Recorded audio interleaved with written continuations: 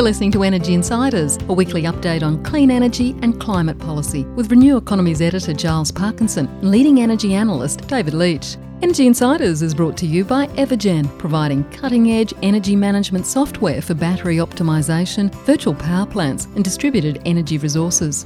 And Pylon, helping solar installers and retailers design high-resolution solar proposals in minutes. Hello and welcome to this latest episode of the Energy Insiders podcast. My name is Giles Parkinson.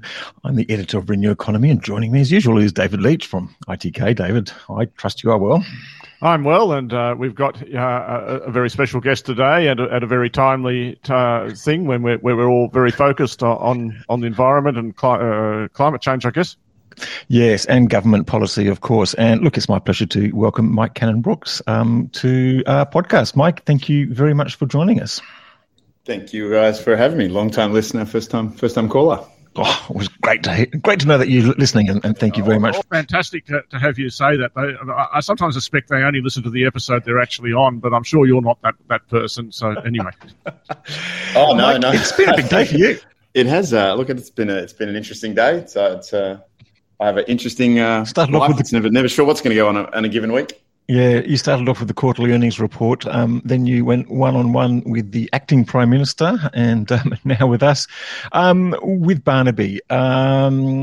Look, I'm not too sure whether he was listening very closely or on receive, and that seems to be the big problem for Australia at the moment. We've heard the update of their policy position. It's not really a new policy. It's barely even a new target. What was your reaction to this? And particularly because you're one of the people that's looking to invest in this green energy future. Look, I think, how would I phrase my reaction?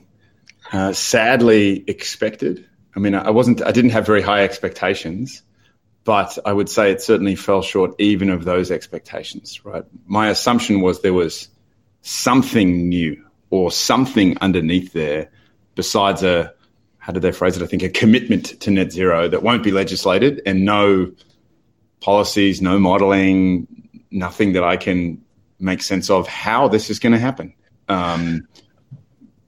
One of the things that struck me was there's actually a recognition in their plan that some of these sort of green technologies are going to be driving this transition. There's a recognition in the latest emissions estimates that New South Wales is going to make this extraordinary transition from being a coal-dominated grid to 84% renewables by 2030. There's talk of having ultra-low-cost solar at less than $15 a megawatt hour. It seems that to at least some people in government, the penny has dropped. We are in this transition. The future lies in green energy technologies. Yet if that is not enough to cause a change in policy, then what will? Well, look, I mean, as always, there's some shadiness in the numbers, let's say. If you look at the latest emissions and the numbers that they repeated and put out again with what I call the pamphlet, they removed the fuel sources.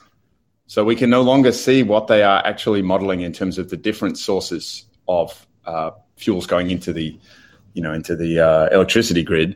But there is certainly, if you look at the outcomes, the answers, I think a clear acknowledgement that we're going to have a massively renewable grid by 2030 and by 2035. And that's a good thing, right? There's no doubt that modelling, but you guys have been saying for years, right? It's going to happen. And the question is, at least now it's in the modelling as being shown that's going to happen. The question is, what does that mean and how much are we sort of proactively leaning into that? But there's, again, no detail about the set of steps and actions that are going to manage that transition, right? It's almost impossible to ignore that it's going to happen, especially in the energy sector. But we don't have the detail to plan around, which has always been our problem in Australia, I would say, right? It's having stable policy, having clear milestones and targets and plans enables everybody to invest capital against those opportunities and to plan for those transitions. And we just, again, we don't have more stability to bet on as a business. What does that mean then? What do you expect from Glasgow? Scott Morrison's taken off. He's got an entourage of about 20 or even 30 people, I think, including Angus Taylor's mob. They're going to present themselves. There's basically no change. They're still sort of talking this sort of rubbish that we've heard for 30-odd years to a group of people who very well know the history of Australia, who know all about the Australia Clause, who can see through the bollocks about the 20% emissions reduction over the last 20 years. What are your fears about Glasgow? What are your fears for how Australia is viewed, about the movement of capital? That's a pretty big question, actually. You can answer it how you like. Look, I think my expectation is, as you said, the international community knows where Australia stands. They know where we historically stood.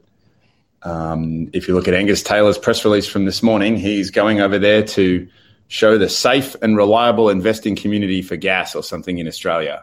Trying to promote Australian gas investment seemed like there'll be interesting chats, I would imagine, in some rooms in Glasgow if that's the goal.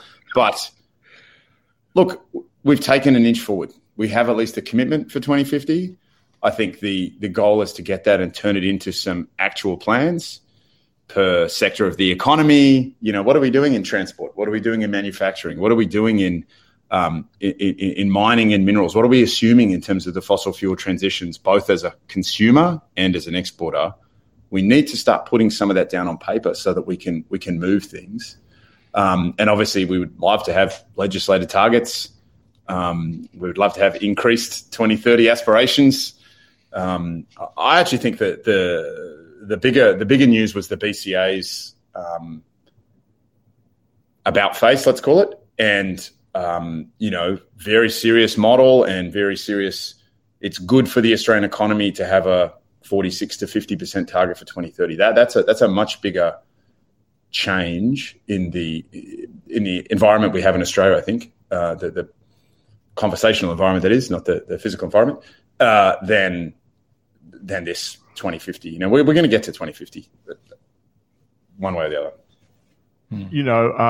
Mike, you've got a very successful business, obviously, and part of it seems to be about having a very stable management team and employees that broadly everyone buys into the same vision, more or less. It seems to me that when it comes to the energy transition, like in New South Wales, the way Matt Kean's presented in it, the executive, that is the bureaucracy, the department, buys into the plan very strongly. You can see that quite easily. And he's been able to get buy-in from most of the stakeholders. When I look at it federally, the only concrete outcome that's come through is the appointment of someone that hates climate change, hates renewable energy, Keith Pitt, and makes no secret of it, to his credit. He's been appointed to cabinet. So it seems to me we can't possibly have any real progress until we get people in the government that actually believe in the whole idea, to the point of, you have to appoint executives like ministers that are going to give appropriate direction, do you think? I think you do. I think you have to have, again, yes, the current pamphlet has been panned by every single international media outlet, right? The New York Times, Financial Times, BBC, CNN, as lacking in detail, which it clearly is. I think what you need to have some climate, some science, some economic research groups understanding and backing your plan. So until we see any modelling, right? I found the irony of the chat with Barnaby earlier, where on one side he's arguing for the people in the regions, and on the other side he's lauding McKinsey's modelling. Quite a big change from one to the other there. We'll have to see when that modelling is released, right? Because otherwise we can only infer from effectively a set of answers that we've been given what their assumptions are going into this. And any of these models in the long term, I always tell people, it's the assumptions that are the most important, right? How much carbon are we putting in per hectare?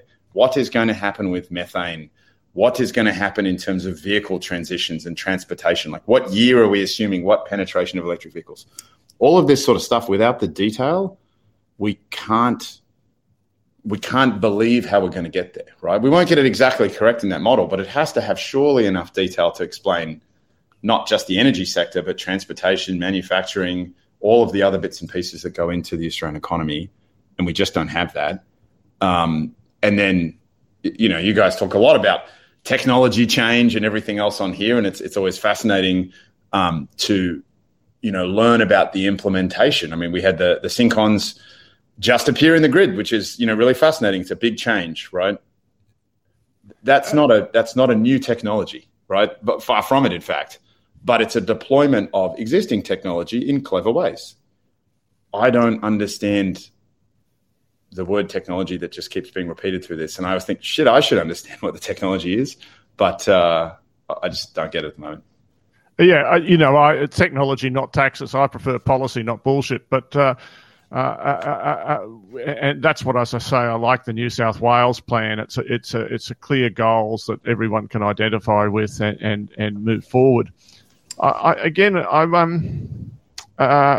Maybe just to there is a plan, for instance, in the energy sector, at least the electricity sector, there's the integrated system plan that clearly shows, for instance, if you look at the step change scenario, that no new gas generation is required to essentially decarbonise the electricity system pretty fully.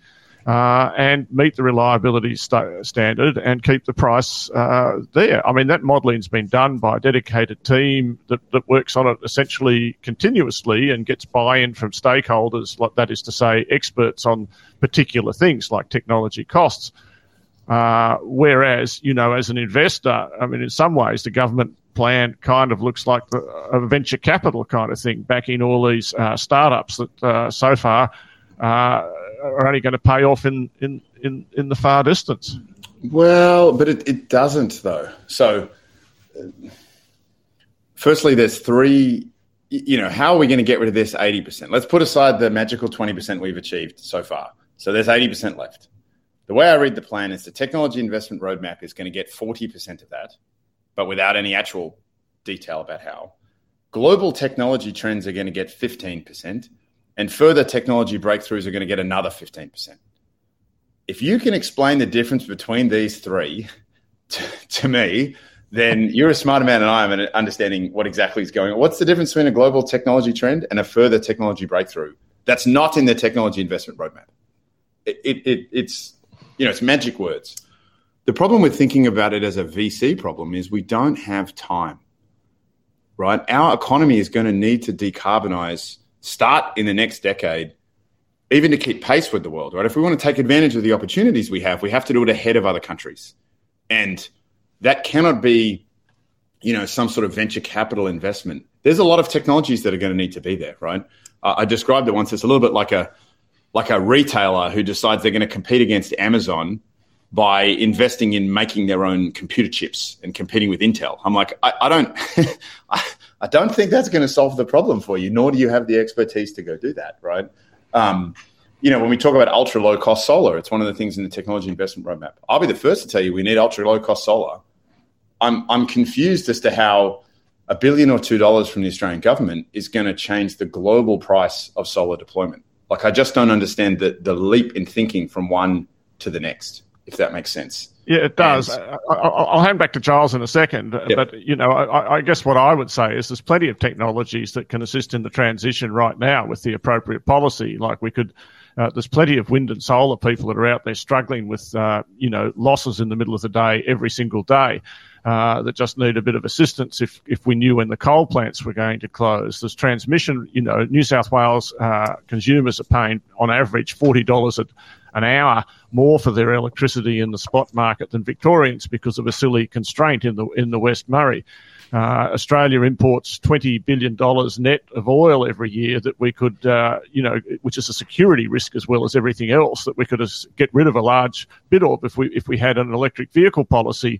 I mean, there are plenty. You don't need to look out a long way. You just need to have people that can focus on immediately available opportunities. And there's a lot of them, wouldn't you agree?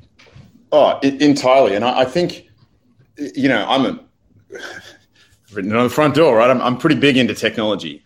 But I think while the decarbonization of the planet it's a fundamental technology change, right? We need to change the technologies we use that are currently fossil fuel based at some root source to technologies which are electron and non-fossil fuel based. That is the technology change, and it's going to be different depending on when you're talking about a car or your rooftop panels or whatever it is. But it's a technology change.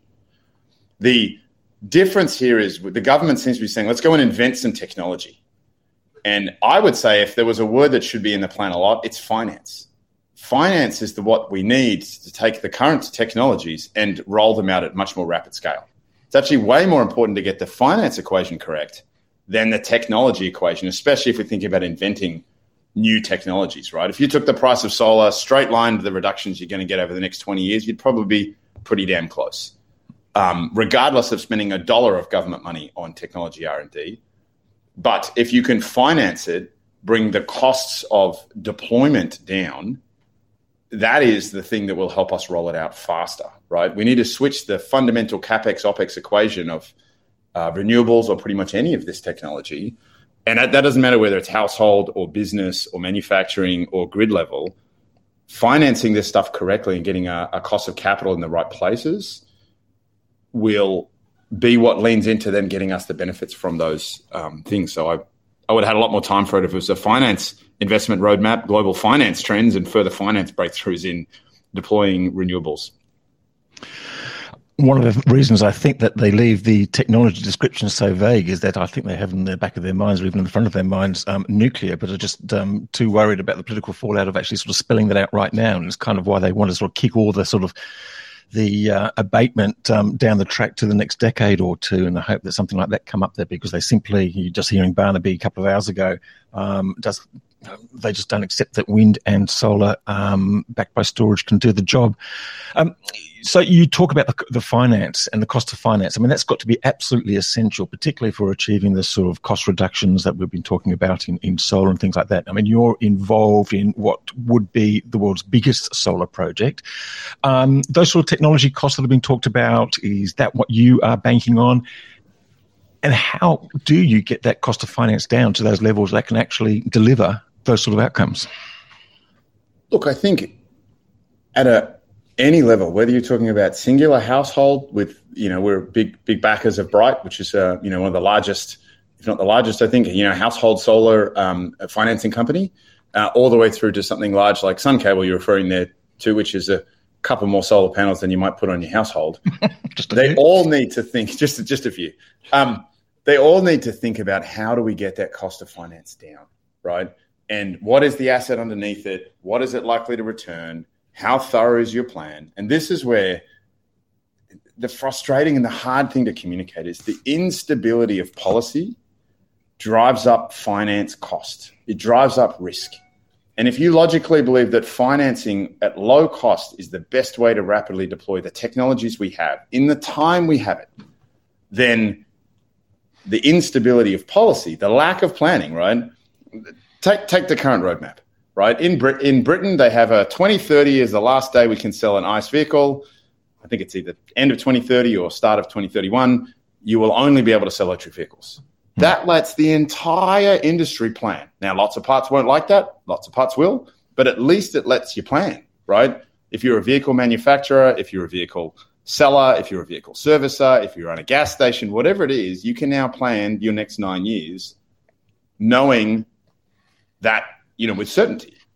When our policy environment keeps changing, it just means the cost of risk, the risk return has to go up for any capital. So one of the good things about Suncable is we have a non-risky customer party and we have a defined environment because we are not constrained by, connecting to the NEM and all sorts of other things in the initial project, which allows us to remove some risk, which obviously we believe will bring down in some level the financing costs. And the financing costs, when you're talking about a $30 billion project, are pretty bloody important. And, it's one example. I think if it succeeds, I believe we'll have tens, maybe even hundreds of cables going up to our neighbours in the north, and we have a lot of them. And each one of them will get cheaper and easier to finance because you will know exactly. It's like household solar. Just think of it as a large version. Bright can finance household solar so efficiently and at very reasonable cost because the returns are known. We know the panels are going to last 20 years. We can tell you exactly how much you're going to save on your bill pretty much and hence we can fund it. We lend you the money to save on your bills. And as that equation becomes known in other parts of the economy, not just energy, right? Manufacturing, light industrials, there's so many other areas where finance is effectively the gate to unlocking all of this sort of stuff. I think the part of the government could play in that is the people with the largest capital base in the country is certainly our superannuation sector. Obviously has a lot of long-term money looking for returns and predictability, which is great. I think we have the 5th largest market in the world for somewhere in that order of magnitude. But the government also can borrow money at very low rates. So there's a chance that the government can help participate in some way, lots of different ways that I don't understand, to reduce those finance costs from household all the way up to, the grid level. And that's how we could start accelerating deployment with today's technologies. Can we just ask a bit more about Sun Cable? It's an extraordinary project. It's probably 1 million different parts. I think the latest talk was, it sounds like you've got a customer coming up in Singapore. They've actually declared they want 4 gigawatts of zero emissions power. That presents an opportunity for you. I think the latest we heard was that construction or work might start in 2023. What's the big missing thing? How's it going? I mean, I've got a lot of questions actually. Is it going to start in 2023? Are you going to be involved? Is Andrew Forrest involved? Where are you getting the money from? And what's the big thing? What's the big missing link? I mean, there must be 1 million different things that you've got to, ducks that you've got to get in line. But what's the big thing that you need? It's a very large scale infrastructure project.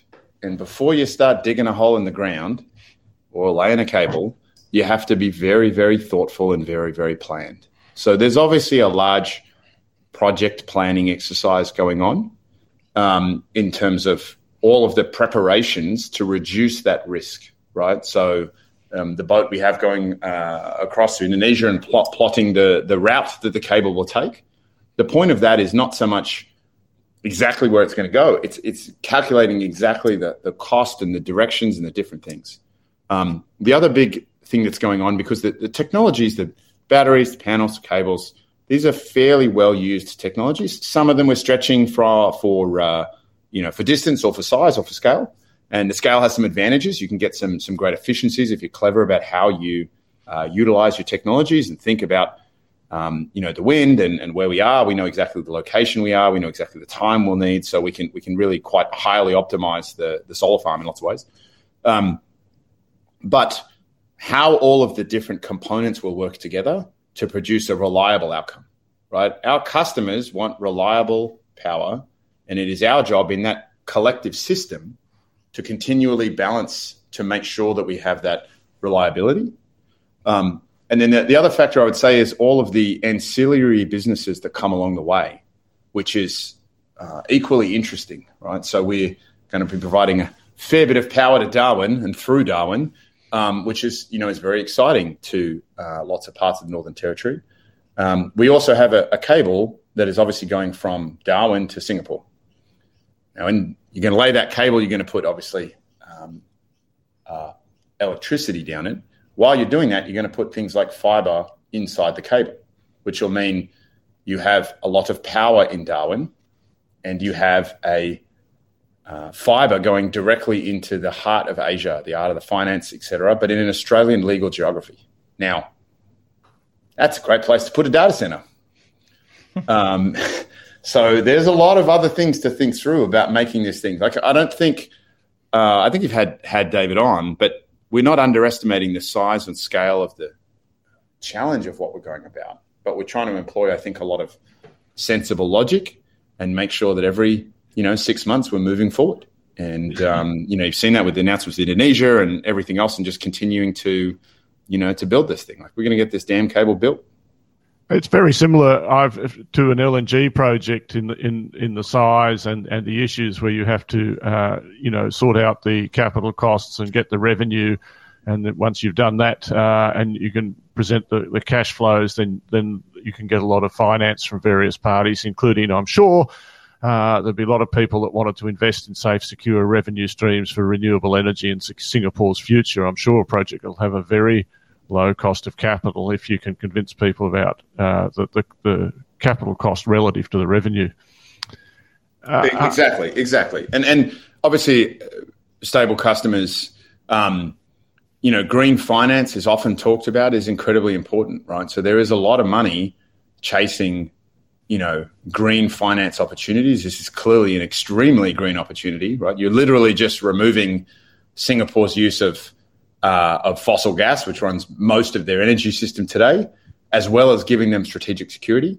So, this is there's a lot of logic to that first cable.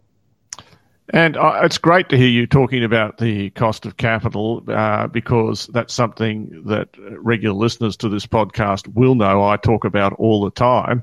And you know how for wind and solar, the cost of capital is a much bigger driver than it is for fossil fuel projects because it's all in the cost of the capital cost and the cost of the capital. And I just wanted to ask something a little different because you do invest in Sun Cable and you've mentioned Bright and you've also invested, I think, with the CFC in something Tenacious Ventures, which is an agri-business. What's this for other people that are sort of interested in these spaces? What are the sort of things that make you choose one proposition over another one? Look, we have a very fast-moving and relatively large now private fund, so we can make very quick decisions. And we do invest in everything from infrastructure and debt through private investments, so what would be called venture capital, checks from $100,000 to $100 million bucks. And then obviously we invest in listed assets as well. So we have a listed fund. So we're able to invest across the whole spectrum of types of investments. But in each of those areas, we still employ, you would say, standard techniques. Like if we're looking at a venture capital investment, do we like the founder? Do we like the team? Do we think they can execute against the opportunity? Do they have a distribution model that makes sense? All the normal things you would look at in a venture capital investment. We just have the extra overlay that more than 75% of our invested dollars go into sustainability. We have a pretty big belief that this is a huge area of investment, right? What we're going through is a massive disruption. It's a technology dislocation. And there's a lot of technology is going to be needed.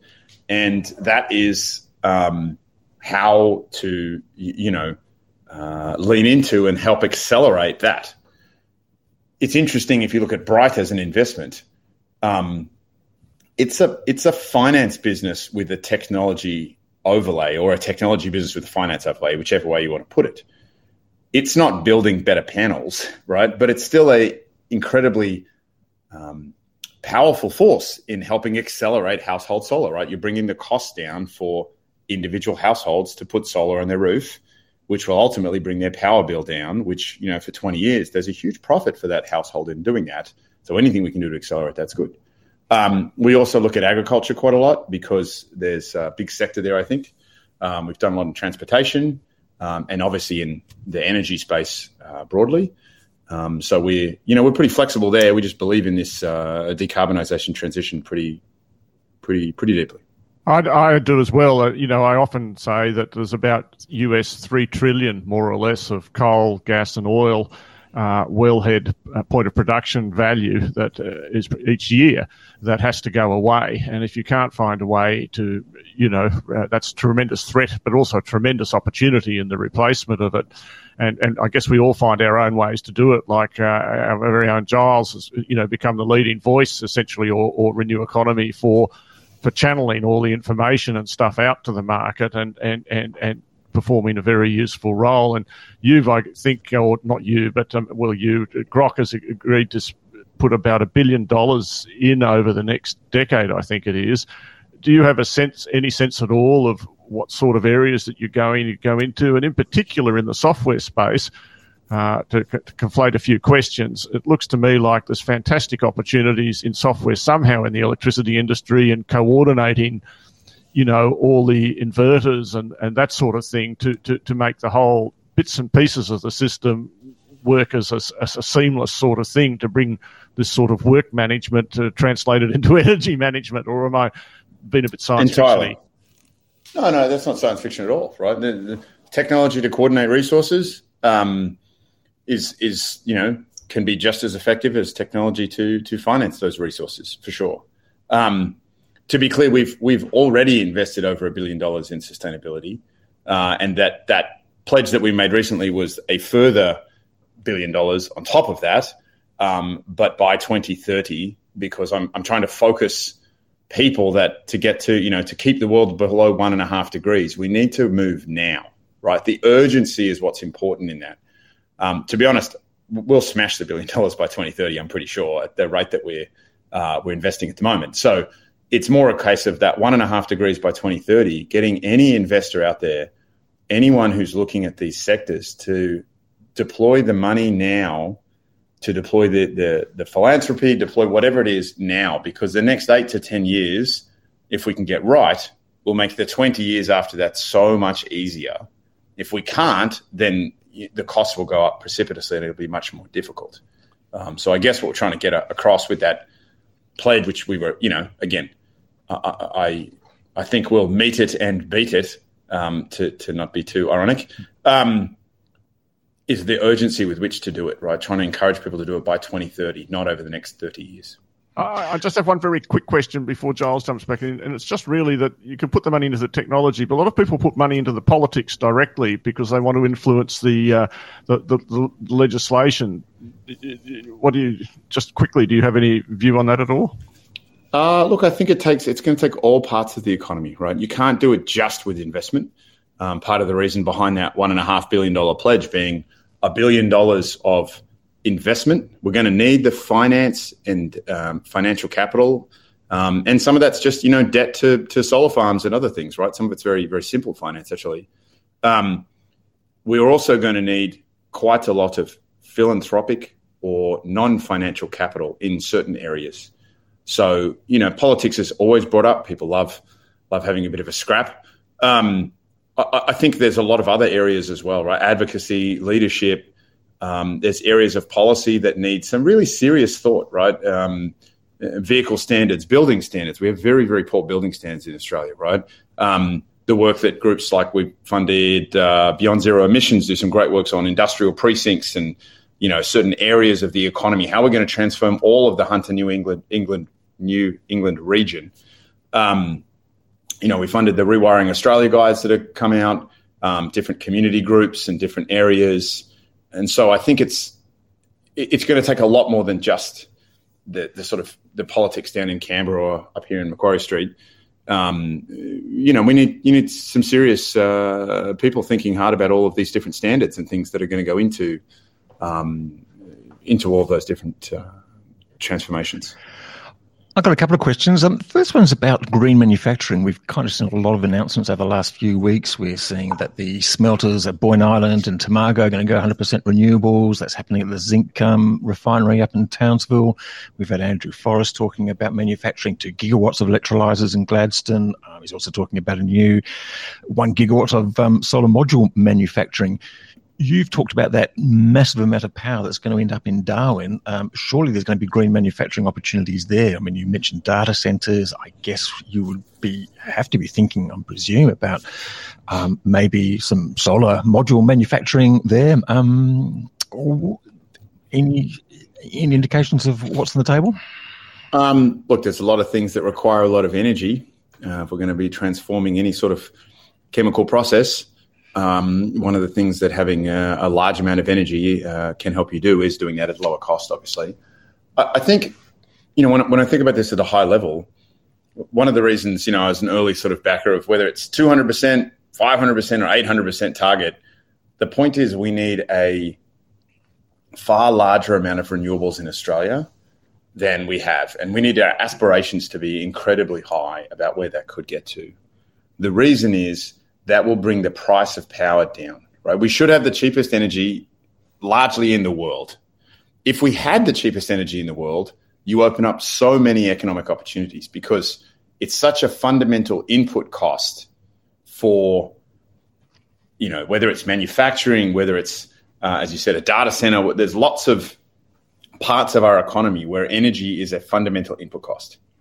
If we could reduce Australia's energy prices to the lowest in the world, we would attract a lot of different industries to come and do their work here, right? Whether that is, green steel, or whether that's a data center or everything in between, what we need to focus on is the belief that if we can have the lowest energy prices in the world, which we should be able to do, we can vastly grow the Australian economy. That is the core of the opportunity that we have. There's been some discussion about whether Tesla might make one of its next gigafactories in Australia. Your last tweet with Elon Musk was pretty successful. Perhaps you could do another one to get a gigafactory built in Darwin.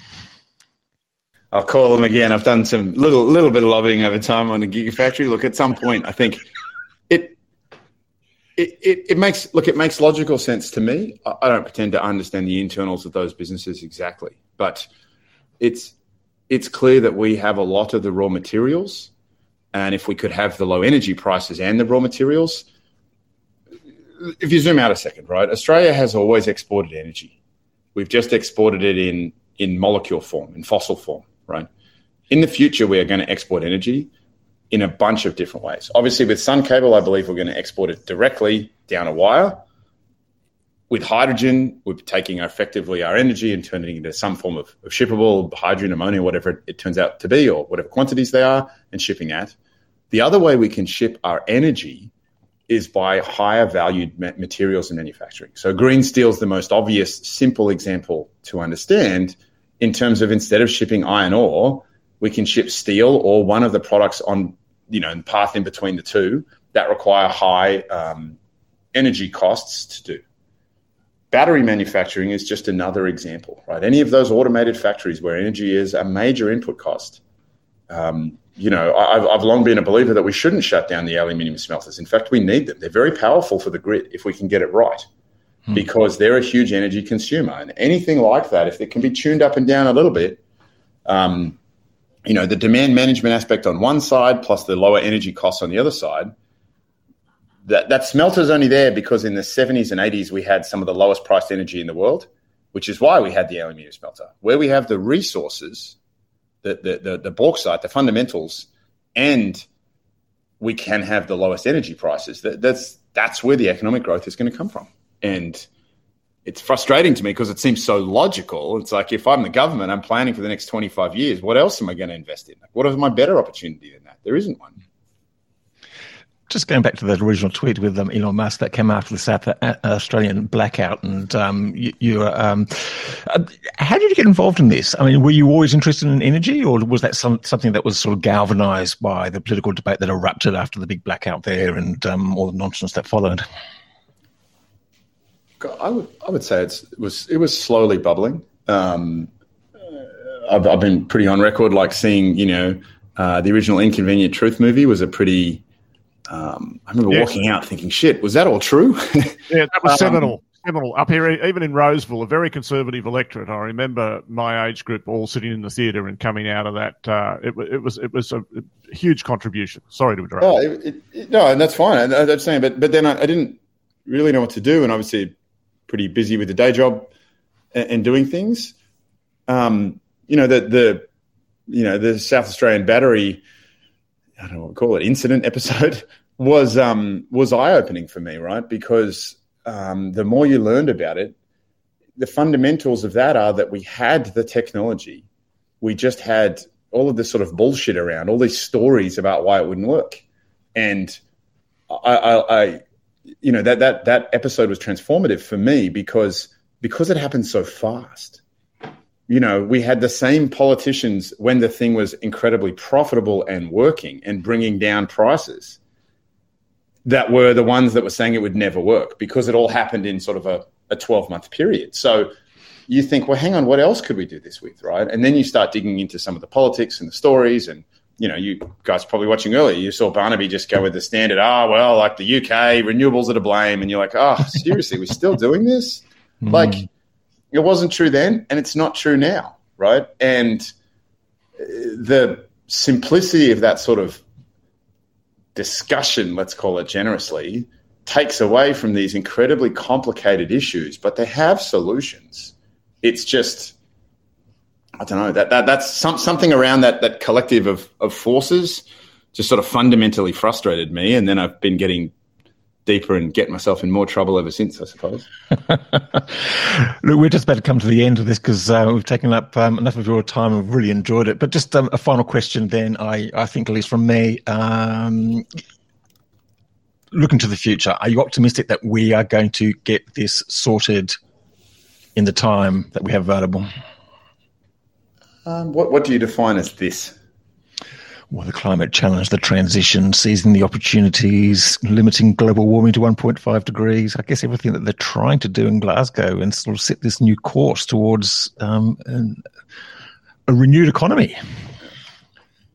Look, I'm optimistic about climate change in general because we have no other option, right? At some stage, we're all going to die, and you're like, okay, well, if we fail, then we've all died and no one's going to notice.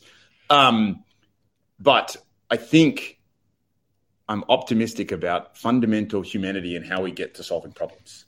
Where I probably lose a little bit of optimism is, can we get ahead of them soon enough, right? It's the old sort of like, I'll eat healthily because I know I'll die one day. Like, humans are kind of bad at that long-term predictive nature of things, right? We wait too long before we, before we do any sort of work or change our habits or our behaviors or whatever it is, right? And so I am trying to advocate for us changing those habits and behaviors earlier.